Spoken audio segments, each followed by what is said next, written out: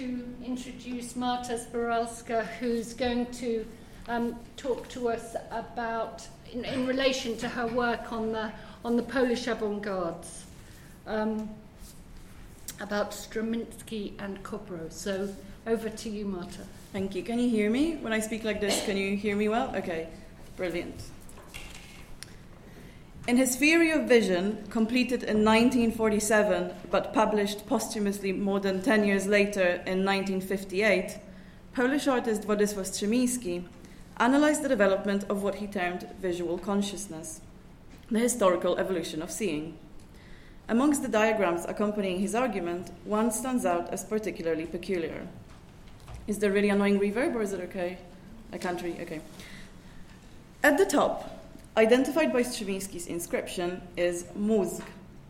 The brain, its folds resembling those of a cumulonimbus cloud, connects the eye, the source of an impulse symbolized by a pulsating arrow, with a dismembered hand.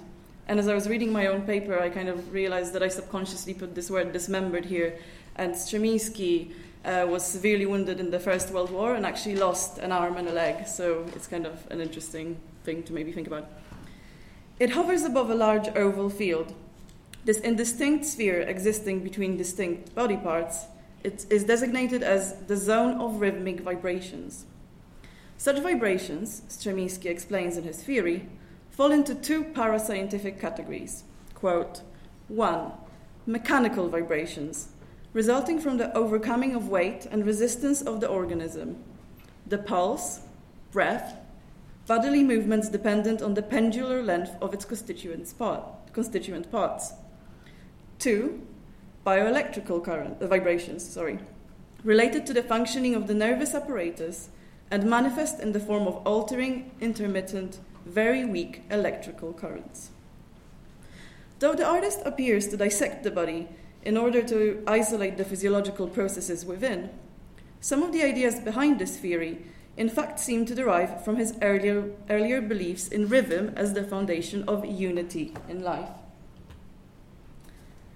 Developed together with Katarzyna Kobro, Strzeminski's mode of engagement with constructivism was formulated as part of his involvement in a succession of groups of artists and architects in the 1920s. His concern with, and the phrase here is his, total organization of space, the capacity of art to overcome life more than respond to it, was defined through the concept of architectonization, a method that could be applied to different strands of artistic inquiry alike. As much as he was a firm believer in the specificity of each medium, Strzeminski, a former student at the predecessor of the Kutemas, the Moscow Sfomas, was interested in devising a scheme that could account for the entirety of life as seen through the prism of art.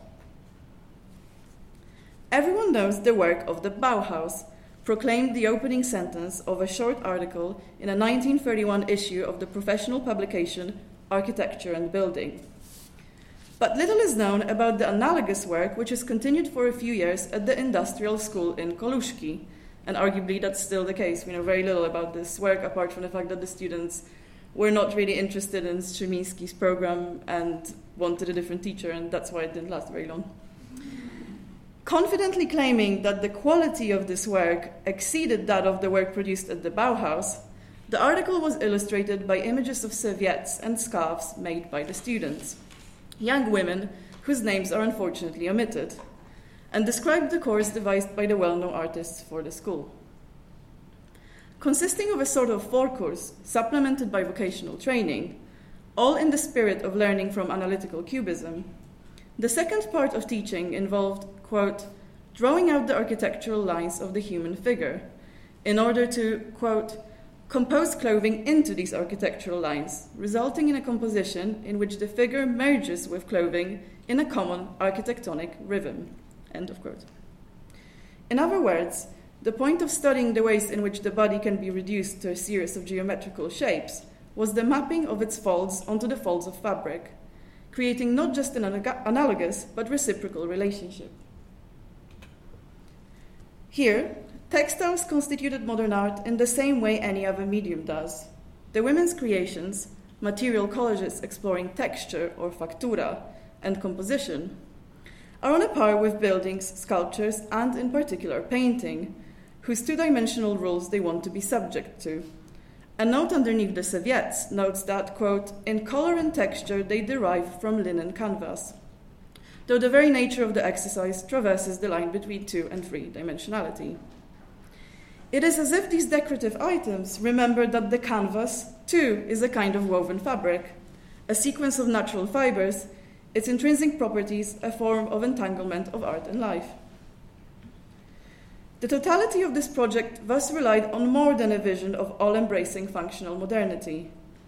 In Kobro and Strzeminski's Bauhaus, the eye was hardly disembodied, with the purity of art dependent not on unadulterated vision, the innocent eye, but a correlation between different kinds of reverberation, with interference embraced as an inherent part of the process and not its unfortunate byproduct. The idea of enveloping the body not just through, but in art, or in other words, of drawing parallels between human anatomy and the anatomy of art, seems to fit Kobro and Strzeminski's broader conceptual scheme.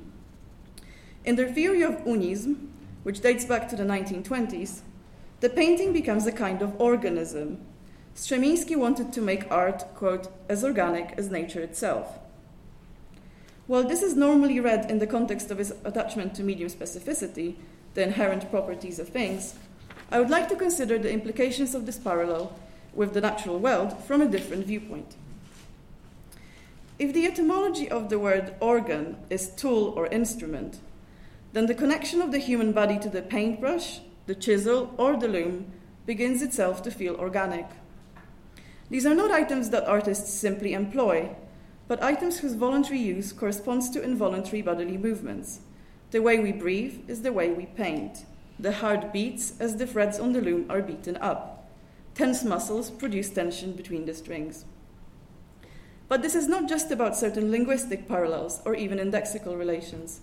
It is about harmony and visceral reverberation, about the body making art which makes the body. Both the body and the canvas are structurally similar, as space is filled with rhythmic vibrations. What originates in the eye resonates across the picture plane. The 1931 article concluded that, quote, the school managed to break the mold of decorative arts. It produced a type of modern fashion and domestic objects architecturally connected to the contemporary interior. This was true not only in the sense of an all-encompassing approach to art and design. The different textures and patterns are part of the broader sensory sphere. Not only made by hand, they react to being touched and wrapped around the body. The scarves and serviettes are geometric configurations for everyday use. They are variations on the kind of square that gets out and about, inhabiting spaces outside the grid.